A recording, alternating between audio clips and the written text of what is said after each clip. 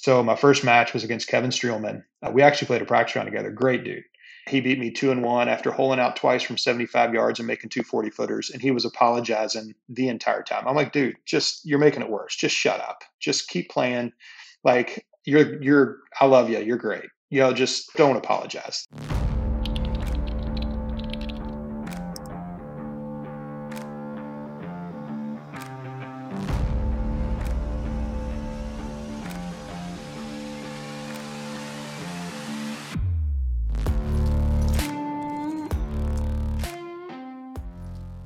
Today we are joined by Cory Kaufman. Cory is a golf instructor at the Golf Academy at Persimmon Ridge. Cory has been teaching golf for 20 plus years, and prior to that, played professionally and in college. In college, Cory played at Bellarmine and later went on to play professionally and had a few good years on the e-golf tour. Cory has a strong group of students that range both from good junior players to PGA Tour players. You got to build a swing based on what somebody has. And, let's be honest, the athletes can get away with a lot more than the non-athletes. So, you look at some players who are athletes, you kind of let them do some of the stuff that they do, in my opinion. I could be wrong, which is fine.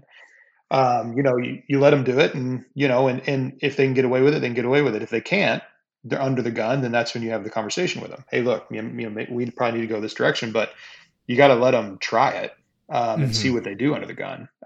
Because playing, you're going to be an athlete. When you're playing a tournament, you're going to be an athlete. You're not going to be a robot. We're not robots, so you have to allow the athlete to be an athlete during a tournament. Now, hopefully the training has trained them, trained their athleticism in the proper way. But when they go play, I mean, you can't be out there thinking, you can't. I mean, you're done. As soon as you start thinking, you're done. So you just have to be athletic and hit the golf ball. That's my thought anyway. No, I think you're right. I think that's a beautiful place to start. You're talking about how you got to be athletic. You got to go out there, play tournament golf. And you have a background in that you played junior golf over at St. X in Louisville. You played in college at Bellarmine, and then you went on to play pro. But starting a little bit before that, what got you into the game of golf? My grandfather, neither one of my parents played. My dad played professional baseball at a low level, and well, I don't know if you can say anything. Any professional sport is at a low level, but he played baseball. My mom which is kind of funny, was a softball pitcher, like slow pitch, and she was one of the top in the country. Now, how you can be a top slow pitch softball pitcher is beyond me, but she was, and they won like worlds or whatever when she was in high school and college and that type of stuff. I still don't understand it, but so that's what they did. And then my grandfather played golf. I mean, he did everything. We'd go hunting and that type of stuff. So I really liked the way this is weird, but I liked the way the metal cleats sounded on the concrete. And so I wanted a pair of those shoes. And so once I started wearing the shoes, my grandpa was like, well, you just can't wear the shoes. You look like an idiot. Let's at least wear it on the golf course. Cause I'm walking around my driveway when I'm like 6 years old with those shoes on, and they're the kind that has the floppy thing on the front. So they're not cool looking shoes. Right. So he's like, let's get to the golf course. I'm like, okay. So we do that. And I played baseball, basketball, golf, all the way through high school. And so I enjoyed I was an only child. And so I kind of enjoyed the individual part of it. I didn't like the slowness of it. I still hate the slowness of it. But I did enjoy the individual part. I did enjoy there's no one to blame but me. And I did like being outside, so I enjoyed that part. So that's kind of was it. And that was something him and I did together. And so that was a really cool for me, a bond with my grandfather that I got to enjoy, just strictly with him, and look forward to going over to Charlie Vettner um, every, every Saturday to play in the men's game and probably learn more about life than I would ever think about learning from the guys over at Charlie Vettner. So that's kind of what got me going. That's beautiful. Did you always have aspirations to play in college and in pro, or when did that start? When did you start playing in more serious tournaments?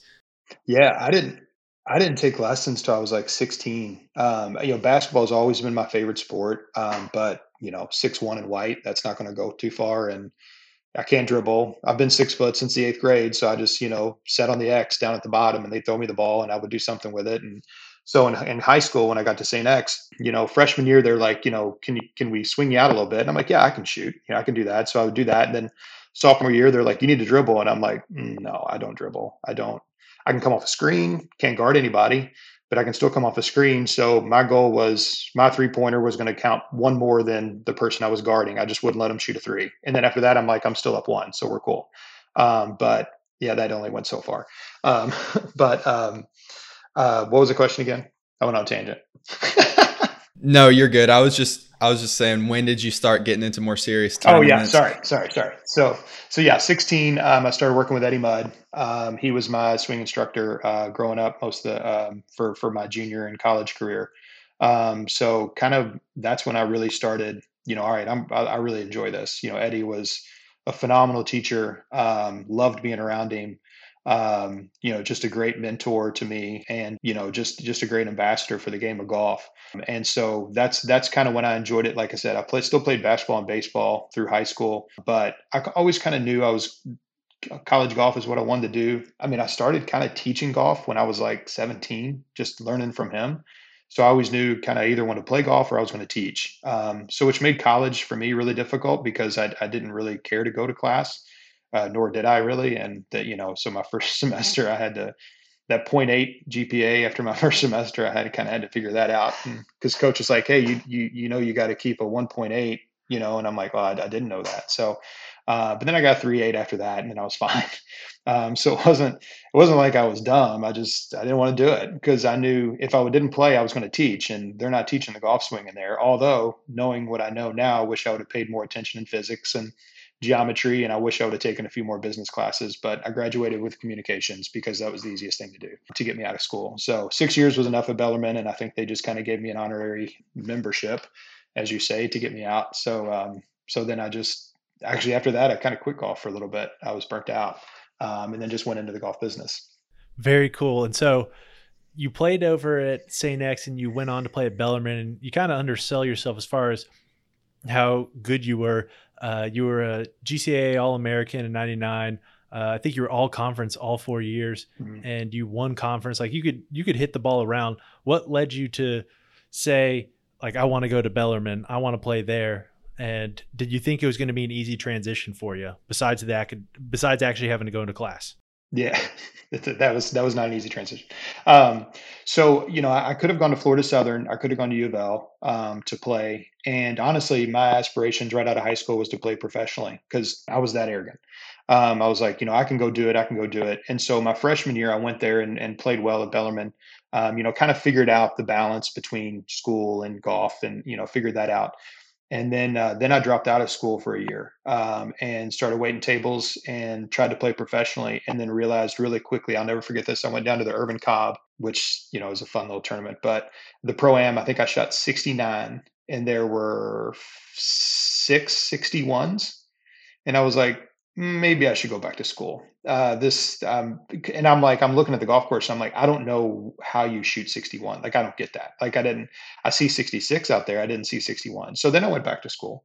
Obviously didn't turn professional or anything. And then finished out, obviously finished at Bellarmine. But like I said, then finished out the balance. You got to learn the balance between your sport and school so you can kind of make both work. So yeah, that's what kind of led me there. I mean, they paid me to go there. I think I remember one conversation with a teacher my first year. She called me. It was freshman focus, and she's like, "You've not been to class in 2 weeks." And I said, "Well, until you pay me to go to class, they pay me to play golf. So I'll be on the golf course if you need me." And stupid thing to say to a teacher, but I did. Uh, so Teachers so never yeah. appreciate that. No, not at Bellarmine, especially because that's a good school. So yeah. But we actually became pretty good friends after that. Once I spoke to her about kind of how I met, and then she was a great mentor to me as well, and she kind of explained life and here's how you have to do it. And I was like, okay, cool, that makes sense. That's cool. And while you were at Bellarmine, obviously we talked about like how well you played there, and you were a solid player while there, despite the realization at the Irvin Cobb that maybe you weren't where you needed to be to play at the highest level. You played solid there. What did you learn in your time under that coaching? And is it something that you carry with you today at all? A little bit. I mean, I think I definitely learned more. Because I mean, to be honest, like arrogance was a big part of it. I thought I thought I was too good to go to college anyway, which wasn't the case. The thing I always worked with Eddie was ball striking. So I mean, I was a really good iron player. I was average at best putter, probably below average chipper, and Freudian slip, and okay driver of the ball, and not a very good wedge player. So I learned about all that once I got out of college. College, I could still, being D2. I'm not trying to downplay D2, but there is a big difference between D2 and D1. If I would have gone to U of L, I would have learned quicker that my game is not good enough at that level, and which obviously if it's not good enough at that level, it's not going to be good at the next level after that. But where I was, we were GLVC, played a lot north. There's some good players, but I kind of would ball strike my way around it. I would if I played well, I'd shoot 69. If I didn't play well, I'd shoot 73. So, I mean, that's kind of where I lived. And these weren't hard golf courses either. Now that I look back, like if you were trying to play at the next level, you got to be popping some mid 60s at these golf courses, even low 60s every once in a while. So, like I said, now that I look back, my scoring game wasn't good enough. Yeah, I think I looked and saw there's Southern Indiana had a tournament in 2001. You shot 67 at, I think, or maybe it was 69, and it was like T3, T4, which is solid, but it takes a lot. It takes a lot to win in college, and it takes a lot to win anywhere, as you know well. So you finish up college, and your aspiration has been to go pro. You didn't even want to go to college, but you went there. Then you went pro, and you played on, I know, the E Tour. What was it like when you first went pro? You said that, not to point out what you said, but you said, like, arrogance was a big thing that you had at first. And I imagine coming out of college, it might have been a little humbling, because I think I've talked with other people like Will Holcomb, who, going through talk with him, he's like, oh yeah, like when I went to college, I was just like, I'm going to come in here and I'm going to kick everyone's butt and I'm going to be the top player. And then going pro, he doesn't have that same mentality anymore, because he knows how hard it is. What was it like for you going pro? What did you think it was going to be like, and what was it? Well, so right out of college, I actually quit golf for probably about 3 years. Got in the golf business. I was over at Polo Fields working there. And then, like I said, I always knew I wanted to teach. So was over at Polo Fields working there, then got a job over at LCC, Louisville Country Club, as an assistant there, still teaching, a decent amount of both. And then I got a really good opportunity to move down to Hilton Head when I was like 25 or 26, and become an assistant instructor at Belfair under Krista Dunton. And so, like I said, at that point, I just wanted to teach. That's all I wanted to do. I was kind of done with golf, burnt out. Still enjoyed being around it, still enjoyed playing for fun, but not at a professional level. My main goals when I went down to Hilton Head was to become a better teacher, get a little bit better, get a lot better physically, just as far as in shape and that type of stuff. And then also from a spiritual perspective, those are my three goals as I moved down there. And so once I got down there and really started working on the spiritual aspect, and then also the physical aspect, it's funny how the arrogance just goes away. Your view on life and your humbleness and your appreciation goes up. And so I was just happy to be there. I was happy to be in a place where the weather was fantastic. I was happy to be teaching. I started to kind of play a little bit more. I started to practice short game. Spent a lot of time with Tim Cook, who's down in Hilton Head, and Mike Shannon, who was down at Sea Island at the time, and then Andrew Rice, who was at Berkeley, which was right next door to me. And I started to realize, like, man, short game's fun. Like I enjoy it. So I started practicing a lot, putting and my ball striking. I mean, I can still hit the ball fine today, even though I don't play anymore. But ball striking's always kind of been a thing that I was good at. And so I started playing in section events down there, and out of nowhere, I'm shooting 64, 62, and I'm like, man, this game really isn't that hard. But the difference was I'd hit it in the water and I would be, okay, I'll just drop, and then hit it to 15 feet and make it. Whereas in college, like, I might break my club, I might break your club, I'm probably going to break your club, and I might break somebody's neck because I was just so angry. And then started winning some section events, and then the e-golf tour came around Hilton Head a couple times and finished second and third in a couple of those. And I'm like, shoot, I'm not even playing full time. And then I had a couple of members. I don't know if y'all ever heard of the Ultimate Game out in Vegas. It's you put up 50,000, and for a player, it's pretty cool. You put up 50,000 for a player, and you do match play, and if every match you win 50 grand. And then it puts you into, if you're left of the final 10, it puts you into stroke play event. And if you win the stroke play event, you win 3 million. So I had a group of guys, and I just wanted to go play on the Hooters tour. Like that's all I wanted. Like I just give me the 50 grand and let me go play, give me a full year. Like I'm still teaching. And they're like, no, no, no, this is a great bet. We're all going to spend 50 grand. We go to Vegas anyway. The odds are better. And I'm like, fine, but this is okay. I'll do it. So my first match was against Kevin Streelman. We actually played a practice round together. Great dude. He beat me 2-1 after holing out twice from 75 yards and making 2 40-footers. And he was apologizing the entire time. I'm like, dude, you're making it worse. Just shut up. Just keep playing. Like I love you. You're great. Just don't apologize. Like, so I lost that match. And then I think I played, might have been Tony Finau, the second match when he was 16. And I lost that match. And he was good. And so then came back home, and a couple other members got together and wanted me to go play full time. And so then I did that and played really well my first and second year out. Played tons with McGirt, Scott Brown, Kevin Kisner. Him and I played a lot together. It was fun. Like I beat those guys just as much as they beat me. I mean, they were good players, great people too.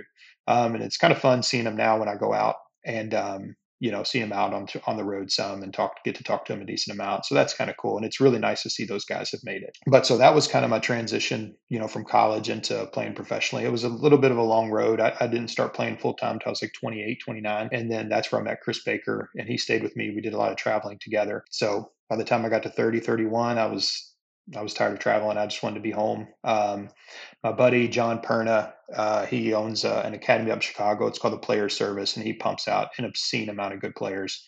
And so we had this concept of group practice and that type of stuff. And he stopped playing about 2 years before me and started his process. And then once I got done, we both kind of did what we said we were going to do. We were going to start this kind of different concept of teaching. So I was kind of excited to start that path, and I kind of got back to my old self after a couple of years of playing, of arrogance, and I was working hard and expectations got really too high, and just way too angry. And so now when I see players going down the road, I'm like, dude, your perspectives have to change. I mean, you're going to quit, or you're going to end up an alcoholic or a drug addict. I mean, there's only 3 roads this is going to go, so that's some insight I feel like I can really help players with, is because I've seen that. I've lived it. Not the drug part. I don't do that stuff, but the alcohol part was a big deal. I've lived that. That to me, that's just not the way to go. And it's a tough, personally, on people emotionally, when you're beating yourself up like that. That's a hard road to go. But that's where I feel like I can help with some players if I see them going down that road or that type of stuff. But that's what kind of all that stuff led me to want to teach again and to help players, just like Eddie helped me when I was a kid, to help players and juniors try to be the best they can be at golf, but more importantly, feel good about themselves and feel like they're accomplishing their goals and doing what they need to do. That's really interesting that you share that perspective, because I briefly experienced seeing people, just miserable down in Florida, playing mini tour professional golf events. And not exactly the reason that we started this, but, when I moved back, Daniel and the reason we started this was because, we saw the mistakes we made as juniors, and we want to help. If we can help one through this whole process, then it's worth it. Oh my gosh. Yeah. Yeah. Well, I mean, golf is a game of losing. I mean, you lose all the time. I mean, there's only one winner. And so a top 5 is great. Good job. What I'm saying? A top 3 is great. Good job. So it's very easy to go down a road that's not the healthiest. And so it's just kind of keeping the perspective, enjoying the process. That's a big deal of it. A big part of it, obviously, is the process. If you don't enjoy golf and you don't enjoy the process, you'll quit, or you should quit. I mean, I remember the last tournament I ever played in, I went back to the Urban Cobb and shot 60 the first round, was leading, and Teeter shot 62, I think. And so we were paired together, and him and I are good friends. And so I was having a miserable day, and I was a miserable person and probably horrible to be around, but Teeter is like the salt of the earth. So he withstood me for the 18 holes. And we were sitting there on the card on 18. He was going to win. I think I was like 1 over or something, and he was probably 50,000 under, like he always is. And so I'm like, dude, is there anything else? Like, you've been through the gamut. You've lost sponsors, gained sponsors. You've been on tour, off tour, all this stuff. Like, please tell me there's something else you'd rather be doing. And he's like, no. I'm like, shut up, dude. Come on. He's like, no, there's nothing else. I said, well, this is my last tournament, because other than hanging out with you, I can think of 50,000 things I'd rather be doing right now. I hate this. This is miserable.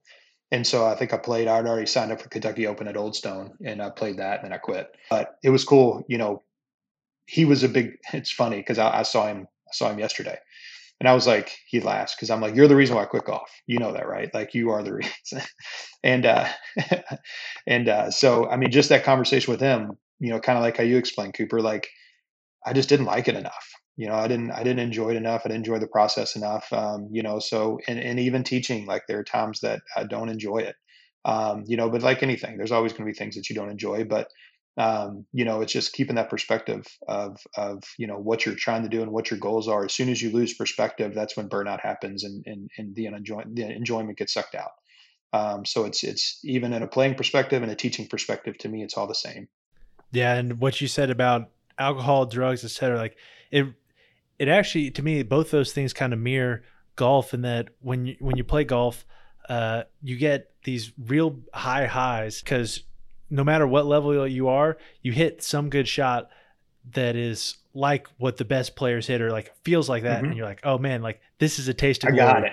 And then the rest of the round is Yeah. not that. And every round like that, every round is going to be like that to a degree. And if you're going to stick with this game, you to a degree have to have, I wouldn't say an addictive personality, but there has to be something probably like a little bit not right with you. Yes. And the guy You gotta and be a the little guys crazy.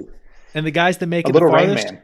Yeah, the guys that make it the farthest have even a little more not right with them than just the normal not right guys. Yes. And like I've seen it with like me and Cooper, like when it gambling, like all sorts of things, we aren't addicted to it, but like I've seen Cooper have like a terrible night playing poker and have the worst cards, and the only thing he wants to do is find another $100 somewhere and go to the table. And I'm the same way with about any game. I'm down, I lose. I'm like, all right, I'm ready to go back and absolutely kill. Yeah, that's funny. Well, I think and even to go on what you're talking about, the highs and the highs. For me personally, I didn't have the highs even when I played well. It was like, well, that's what I'm supposed to do. I've been the last 2 years, I've been getting up and I've been getting to the gym at 5:30 in the morning, and I work out for 2 hours, and then I practice till dark. My goal was the first one at the course, the last one to leave. I'll never forget a mini tour event towards the end. I shot what I shoot 69. I think I played with Luke List. Shot 69, and I think I was in fifth, and I felt like I should have shot better. So I made myself run to the gym because I was like, you're going to throw up. Like, you're throwing up today. So I made myself run 5.5 miles to the gym and did lower body to punish myself for my 60. I mean, think about how crazy this is. And I shot 69. I was in fifth. It's not like I lost the tournament. It was day one. And so like I didn't even enjoy the parts that you're supposed to enjoy. And so because that you're just supposed to, you work hard. You're supposed to do that. Like that's expected, but it's unexpected to play bad. I mean, think how like idiotic and it's no wonder it took me 6 years to get through Bellarmine. But like that was my thought process. And so I see kids now, and I'm like, look, if you're going to not enjoy, or if you're going to be mad at the bad shots, you have to be happy about the good shots. Like you have to have both. You can't have one, or just don't enjoy either. At least keep it somewhere in the middle, and actually conversation with a player I had yesterday, he thinned one and it lipped out and he was mad. And then he hit the next one pure over the green. I'm like, well, you can't be mad at both. Like you almost lipped out on one and you flew the green on the second. So what are you basing your enjoyment on right now? Like what's a good shot to you? Like, cause right now it's really confusing. It's hard to tell.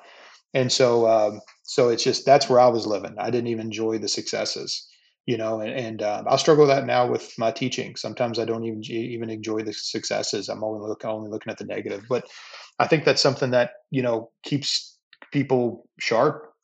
I'm trying to pump myself up here, but I think that's something that keeps people like trying to achieve the best, but I don't think it's always the healthiest. It's not sustainable. That's the best way to say it. It's not sustainable. Definitely. And when it comes to those types of shots, like you talk about your student, I think that's something now that I'm not playing anymore, like super competitively, I'm starting to try to play again competitively. Because as I said, took a while off of playing, and now like I go out and play and I'll shoot a not good score. There's the other day I texted Cooper. I was like, man, I shot 84 today, but I grinded out every single shot. That was the best 84 you've never seen a guy drop from a hazard, get up and down for bogey as many times as I did today. That was my job. And I think that's something funny. That when you get now that we're farther along as far as data goes, et cetera, you get the data from Fawcett. You get the data Mhm. from like guys like John Sherman, I think, are doing a great job because you talk about Mhm. what junior golfers deal with, and they probably don't have as much exposure to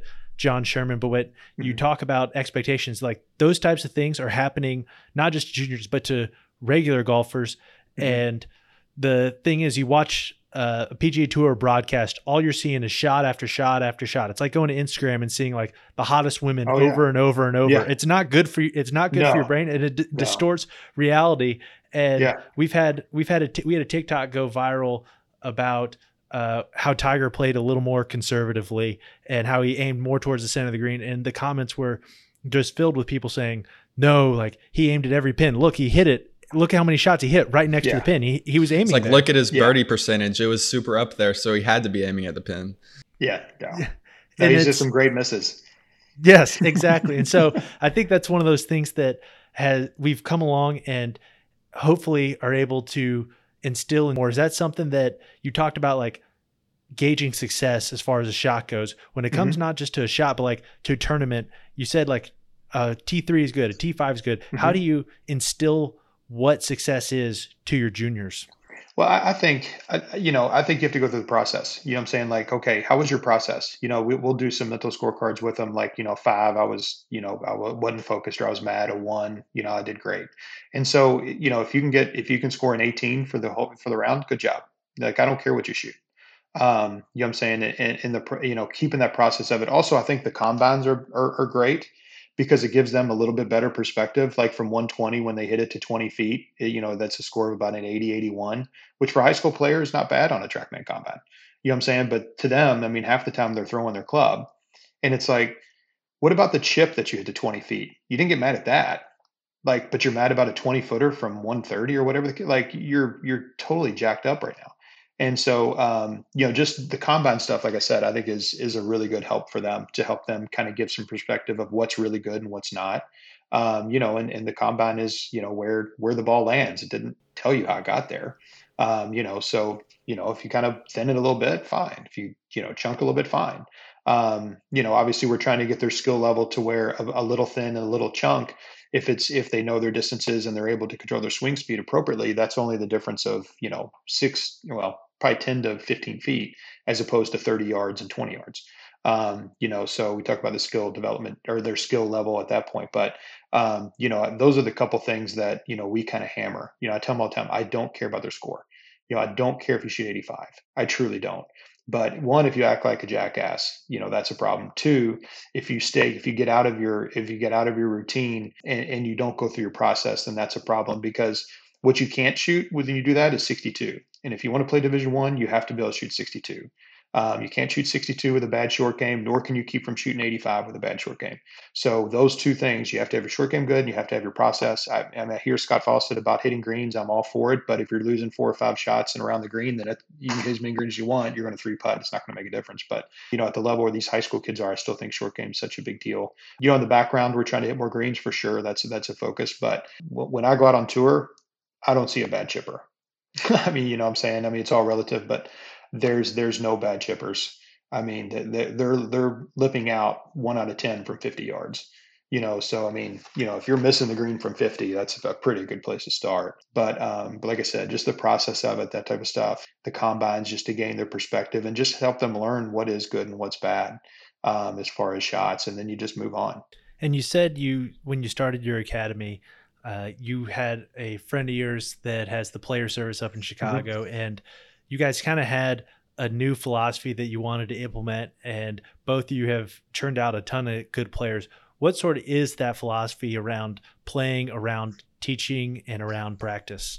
I think golf is too much individual lessons, in my personal opinion. I mean, if you're trying to go play in college, you have to be comfortable in an environment where you've got one coach and 10 kids. And if you can't function in that environment, you're not going to play. I mean, one thing that I'm really proud of in our academy. I mean, I'm proud of my players, but the other thing I'm really proud of is we've not had a player that has gone through our academy and hasn't gotten the top 5 as a freshman. You know what I'm saying? And one, we need to get some players to better schools, but two, that's a big deal to me. And that to me, that goes and shows that they're able to. I mean, colleges. I mean, as you guys know, more recent than me, but college is a lot of adjustment. You got a new place, a new coach, a new team, a new school, a new roommate that you've never met. You might be in a new town that you've never been in. And oh, by the way, you're 18, 19 years old, and God knows what's going through your brain already anyway, with all that stuff. And so if you can take away some elements that they can already get comfortable with the environment, being in like a college environment, and having group around them, and having players that are better and having players that are a little worse, teaching them how to help the players that need help, and how to kind of be leaders and that type of stuff. I think they can transfer that really quickly into college. And so that's a little different philosophy. I mean, there's guys around here that have, it's funny, like, I've seen some, teachers try to do what we do, what I'm saying? And then they kind of like, oh, that's not very good. So then they go back to individuals, and then later they'll be doing group and, back and forth and that type of stuff. But I think that's something that we've done a really good job on, myself and Josh Schneider and Garrett Nielsen, my other two teachers, is getting these kids to really thrive in that environment. They don't need a coach all the time. I mean, I don't want to see them I'd love to see them when they come back from college, but I don't want to see them to help them. I want to see them to hang out. They need to be able to figure this stuff out on their own. What I'm saying? They need to be self-sufficient. They need to understand the ball flight laws. They need to understand what TrackMan numbers are. They need to be able to do all that, and they need to understand how that all applies to them, so they can thrive in that environment on their own, because that's where they're going to be, on their own. Kind of relating to that, figuring things out on your own. Do you encourage your players to take swing videos? And a side note on that, as a junior, I was discouraged from taking swing videos, especially, right before competition. But last summer, I took a lot less lessons, and I took a swing video every day I practiced, and then every warm up before a tournament.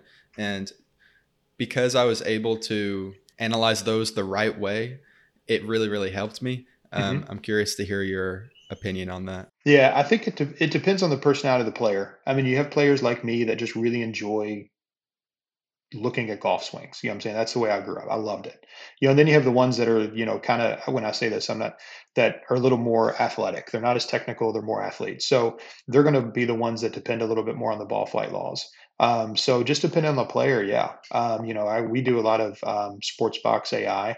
And so, a lot of 3D, that type of stuff. So if they want to send me some 3D stuff, I mean, I love that stuff. I mean, I'm all for it. It just kind of depends on the player, and what helps them. And like you say, Cooper, I mean, is, like even with Jared, that's out on tour. Like he's got checkpoints. You know what I'm saying? The club's got to be here, close to here at the top, and halfway down it's got to be close to here. And he does swing videos. I'll send them to me. He's like, well, it's looking pretty good. And so that's the easiest way we've been able to kind of help him, is just kind of go through those checkpoints. And so if you're educated on your swing like you were, Cooper, then yeah, by all means. The main thing with these kids is try to get them to understand the ball flight laws. Put a stick out in front of them, hit different shots, because when you get to the golf course, you're going to be different that day, whether you're a little stiffer, you're a little more loose, a little less loose, a little sore, all that stuff. So you got to figure out what shot through ball position and body lines that are going to produce what you want for that day. So that's kind of how we go through with it. So for people that are listening who might not know what you're talking about, could you briefly explain the ball flight laws and what those are? Yeah. So, just understanding what produces the ball to curve left or right, and just understanding what produces the ball to curve right to left. And so obviously a left, and for right-handers, for a left to right shot, obviously that's the path moving left with the face slightly open. So we have our players just hit those different shots. You're going to typically find a shot that you hit, one of those is easier than the other, whether it's a cut or a draw. And so that's typically your go-to shot. I have an easier time hitting a cut than a draw, so cut's always kind of my go-to. That's what I try to play around the golf course. So, there's different philosophies between ball strikers and shot makers. It depends on their personalities. I mean, we have some shot makers, but a lot of our players are ball strikers, and we try to have them play, just one single shot for that round. I mean, obviously, if they're behind a tree, they need to know how to do that, but, to keep things very simple, and that type of stuff. So from a position perspective, usually the more you move it up, it moves the path to the left. In theory, the more back, the more it moves it right. So we try to teach them how to kind of find that sweet spot where the path is where they need it to be based on their ball position. And also you can use body lines. So we try to go ball position with a little bit of body lines to try to help produce the path that they want. And then you can orientate the club face however you want it to address. I think too many people are like, well, the club face has to be square to dress. It doesn't have to be. It can be shot. It can be open. It can be whatever you want it to be to help produce the shot that you need. So then we orientate the club face, and then they hit the shot, and then like, there you go. All right, you're playing with the club face a couple degrees open today, to hit the cut, and that's your desired ball flight, and that's what you need. That's what you're doing. Now tomorrow, maybe different, but it usually doesn't vary too much. Did I help or did I confuse? No, that's really good. That's a good explanation. It brought something to mind that I've heard. It might have been Joey Mayo that said it. He's like, most people think that, using TrackMan is making it more technical, but in reality, it actually simplifies things. It makes you be able to focus on the feel, like just, okay, I look at the TrackMan, okay, just swing more to the right rather than trying to figure it out just by looking at it. Then it gets way too complicated. Yes. I think it can do both. Depending on, how it's being used, 100%. And I think what you touched on is one of those important things for juniors, and that is a lot of juniors may or may not have the tools when they go to the course to be able to fix themselves. And I think that's something really cool about what you said is like the whole point of playing a tournament is like to get the ball in the hole in the least amount of strokes. And like you're not playing golf swing on the course. You're playing golf on the course. And so when you get to the range that morning, you're a little stiff, a little too loose, a little something, and like the ball isn't flying exactly the way that you're used to seeing it. Hopefully you have the tools to at least manage that. What sort of tools and understanding do you give your students to manage that? You said some you're going to get more technical, some you're going to get less technical, but how do you make sure that they take ownership of that and understand? Well, I think them having the ability to make the change on the spot. Golf is, the person who adjusts the fastest is typically the one that wins, because we all have a great plan until we get in the ring and get punched in the mouth. So whatever you have going out there, something's going to happen. You know what I'm saying? And having the understanding that golf's not a game of perfect. It's a very imperfect game. So you have to make adjustments on the fly. And so if they understand the ball position and the face orientation, the body line stuff, they can make those adjustments pretty quick. And all that stuff's done at the beginning. It's not done during the swing. And so that's why I think that's a great way to play golf, is because you're very focused on your setup and how everything is. But then once it's time to hit, you go because your setup's done. Then you can focus in, kind of on the shot. So it's not a during swing thought, if that makes sense. It's all setup stuff. So we try to keep everything as simple as far as setup stuff that way. Now, sometimes you have to go some extremes, like you may have to add, a little more body line stuff other than just ball position. But usually with ball position and a little bit of lines, they can figure some stuff out. So our job is to arm them with that knowledge and how the application works, warming up. And so when these guys come here, there's some processes that we do. We have them find their baseline putting. That's the one thing to do. And then we have them go out and all right, find the desired shot you want. And then we help them through that process at practice. And so they practice that, so then they can apply that on the range. What do you mean by baseline putting?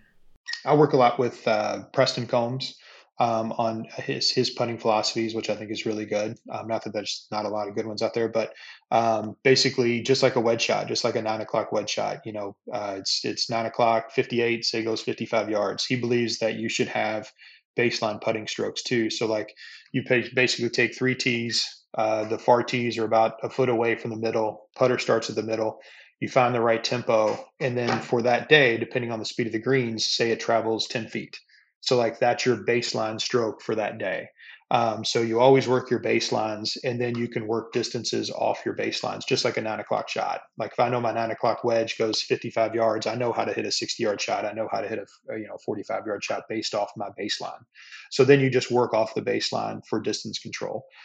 So we always work on baselines and them keeping their baseline. So our green stays about the same speed, which is like a 5. I'm kidding. It's like an 8. So typically when they come, their baselines are anywhere from 9 to 12 feet. So they know their baseline. They're supposed to find it as soon as they show up. And so it should be the same for our greens every single time. And then they'll know, all right, when the green's at 10, my baseline goes a foot and a half further. So then everything's running a foot and a half further today. And so that way they know, because in my opinion, speed is probably the most important thing in putting. So we hammer baseline stuff. So they'll go from baseline finding to finding shots on the range where their shot is that day, and then we hammer their baselines for wedges, meaning like 9 o'clock, 10 o'clock. So we do nines, tens, three quarters, work on those, and then we go and whether they need some technical work for that day, individually, we'll do that, or we go and take them out on the course or short game work, depending on what their stats are telling us. That's a unique way to do it as far as getting those baselines and being able to Mm-hmm. work off that. Especially, I can imagine going to tournaments, that's useful. Because the unique thing about going to a tournament is every tournament you go to, maybe you get one practice round out there, Mm-hmm. but you don't know it Yeah. as well as like your home course. When your students go play practice rounds, what do you advise them on as far as like, hey, here's how to approach this course. Here's what to be looking for when you're out there, and when it comes to like greens. How do you practice on greens? Because I know a lot of students, like, they'll go out there, like they'll play for a score in their practice round. Oh, They'll like putt to drive me the hole, and be crazy. like, oh, I got to work out Like, to it why do on you this think they hole. put that hole there? Why do you think they put it there? Because it's never going to be used the rest. I mean, it drives me freaking crazy. And they're like, oh, I shot 64 in my practice round. Great job. That's why you shot 85. Because what happened is you got to hole number 3 and you were 1 over versus 2 under like you were the other day. Then you freaked out and then you look like an idiot and you shot 85. Great practice round though. Good job. So like the big thing is for them to go out, get the speed of the greens, understand what their releases are. So are the greens a little firm? Are they soft? Are they spinning back? What are your releases with your wedges? And pace that off. All right. So like today, my 55-yard shot releases out 3 yards, whereas last week it sucked back 4, that type of stuff. And then just chipping around the greens, finding out what type of rough it is, what kind of runouts going on. Can you get spin out of the rough with your chips? Can you not? Do you have to go more trajectory to stop the ball, or can you go more spin? That type of stuff. And then really the ball striking stuff. I mean, all that is picking targets, hitting lines. So I mean, that to me, you should be able to play every golf course as long as you know where your lines are. So off the tee, they're trying to get their lines. On the greens, they're trying to get the speed. Also around the greens, trying to get their whether they need spin or trajectory as far as for chipping, stopping the ball. That's kind of it. It's a nice toolbox to have, especially like it maybe at first as a student, it seems like a lot, but as soon as you have it right there, like, it's not rocket science in the sense that you're just trying to figure out what things are going to be like and how you need to adjust around. And I can tell you that's something that I didn't do well as a junior. And that's something that I doubt Cooper did well as a junior too, because it's not I for didn't when you either. go. Yeah. And that's what's nice about your experiences. You can bring that to the table, and you can do Mhm. that with not just like junior golfers, but also with your high level players. You mentioned that you work with Jared Wolf. Mhm. He played on the PGA Tour last year. He's in Corn Ferry finals right now. Mhm. What has that been like as far as working with juniors, also working with different players on different tours? We know a bunch of your players who are Mhm. at all different levels. What's that been like for you? And have you learned anything from them? Oh, for sure. I mean, yeah. I mean, these guys, they're the ones out there doing it. So, I mean, I'm constantly picking their brains. What are you learning? You know what I'm saying? What are you figuring out? What's the difference between, the Canadian tour and, Steve Stallings going over to the DP tour? Like, what's that like? You know what I'm saying? So I can tell my guys what that's like. So and we're fortunate that a lot of our players, are really, really nice guys. So they'll zoom in or FaceTime with our juniors and talk to them, or if they're around, they'll sit and talk to them. And I think what's cool about it, and something that we're lucky to have here is a junior can come and see, like, oh, there's somebody who came through this and this is where they are now. You know what I'm saying? So it kind of adds a little bit of validity to what we do. Not saying that it's going to work out for them or anything, but it does show that, I think, a little bit. And so just to have them around for the experience, because I mean, it gets to the point where I'm no different than their parents. I mean, they get tired of listening to me. So anybody who can say something the same way that we do, but or say the same thing but in a different way, that's a different voice, it's good for them. Because I mean, I tell them all the time about practice rounds. Do they still play a game and try to shoot a score? Yes, they do. Then will they go and shoot a bad score after shooting a really good score? Not all the time, but most of the time they do.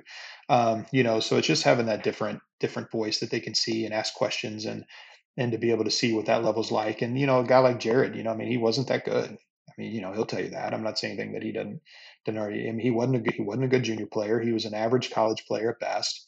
I mean, him and Josh Teeter are kind of the same. I mean, they just grinded it out, and at no way are they. I mean, Teeter's in a better place, but no way are they safe, from keeping their card. So they're still grinding, at 34. Jared is, and Teeter's my age. So, they get to see that, and also see that, that it's not a lot of fun, kind of like what we talked about, which is a good perspective of it too. It just shows them that this isn't all, puppy dogs and ice cream. Like it's not, it's hard. That's a good thing. And I think the thing I can help them is just stuff we talked about earlier about, the perspective, of it. Like, it's just, you got to keep that, which is hard, easier said than done. And your students that come out, as we said, you got a lot of students that have played in a lot of good places. The ones that come out and exceed expectations, is there anything different from them than the ones that come out and maybe you had high expectations for them? And like, I mean, distractions happen in college. So aside from like getting distracted with girls and partying and all that stuff, like, is there something that you see that separates them, like hindsight being 2020 for a lot of them? I think the ones who can get there the quickest and adjust, what I'm saying, and get comfortable in that environment, those are the ones that do the best. But I'm a big believer in, your journey is your journey. What I'm saying? Like I said earlier, what you eat doesn't make me fat. Like, we're all different. We're all built different. God has a plan for all of us. And, you have to have faith in your plan, and you have to have faith in what you do and your ability. And whatever happens, happens. I'm saying? I mean, you could have the best plan, you could have the most ability, you could have all that stuff, but sometimes it just doesn't work out. And so, you have to be able to run a race without knowing where the finish line is. And if you're not willing to run the race and sprint and not knowing where the finish line is, then you probably should just stop. Because it's hard, because there's 1,000 guys out there who are willing to do that, regardless of their ability level. And they've got financial backing, and they've got talent, they've got all this stuff that you may not have. The ones who can kind of just put their head down and kind of stick to what they do and just let themselves get better as opposed to make themselves get better, those are the ones that seem to have the longevity, and the ones who seem to succeed at that level. Maybe it takes a year, maybe it takes 2, maybe it takes 4, maybe it takes 5 now with COVID year. But they're able to get there usually. What you said about getting there at the end of the day and adjusting, like, I think that's something that everyone struggles with when you get to college. And it's brutal. At least I know for me, like, I never adjusted because I stopped playing. I think that's one of those things. Now looking back, I'm grateful for it. It worked out well, and I have a heck of a lot more fun playing golf now. And if I could go back to my junior self, there's a few things I'd tell myself, especially about just enjoying it and being there. And the final question we ask all of our guests is that question, which is, if you go back to yourself as a junior golfer and tell yourself just one thing, what would that one thing be? Oh, let's see. Just one. Probably just enjoy it. What I'm saying? I mean, just enjoy the process, just enjoy the game, just enjoy the complexity of it. Stop being so perfect. That's 2. Sorry. Enjoy not being perfect. There we go. I'll put it in one thing. That would probably be the biggest thing. Because I mean, that's why a lot of people quit. They don't enjoy it, and when you enjoy something and you stop enjoying it, then that means you've changed some sort of perspective about what you were doing. So it's about keeping the perspective of what made you like it and love it to begin with, and keeping that perspective. Now, I do understand things can, grow old and people change, and your goals and stuff can change, and that's fine. There's nothing wrong with that. But trying to really hold on to the perspective of, kind of what's your why? Why are you doing this? Keeping that there, so that way because you're going to get beat up, you're going to get hit, you're going to get knocked down, you're going to get killed. So what can keep you going, and what can keep you, moving forward? And usually at the beginning you have that, and then as you go and you get your ass kicked and you get pumped and you get kicked to the ground, you lose that perspective, because you're like, what's going on? What's wrong? There's nothing wrong. It's just, you're going through the process, you're going through the journey. Just enjoy that. That's all part of it. That's beautiful. We appreciate you taking the time. God, tell my wife that I said something beautiful. She would enjoy that. Please. We will. You'll have it recorded in eternity. Sweet. For your reference. That means it's up in the air on the cloud. Where can people find you on social media if they want to get in contact with you, work with you, any of those things? Where can they find you? Our website, thegolfacademypr.com, Instagram, the Golf Academy PR, Twitter, the Golf Academy PR, any of those places. I don't have any personal. I would just drink too much bourbon and make an ass of myself. So my wife cut me off from social media. So on those platforms, you can DM us or my email and phone numbers on the website. Thanks for joining us today. Please do us a big favor and like and subscribe on YouTube, Spotify, Apple Podcasts, so we can help others learn how to play better tournament golf. You can find us online at thetournamentcode.com, on Instagram at thetournamentcode, and on Twitter at tournamentcode. As always, feel free to reach out to us at those places or email us at daniel@thetournamentcode.com and cooper@thetournamentcode.com. We hope you join us as we continue to dive deeper into what it takes to play elite tournament golf.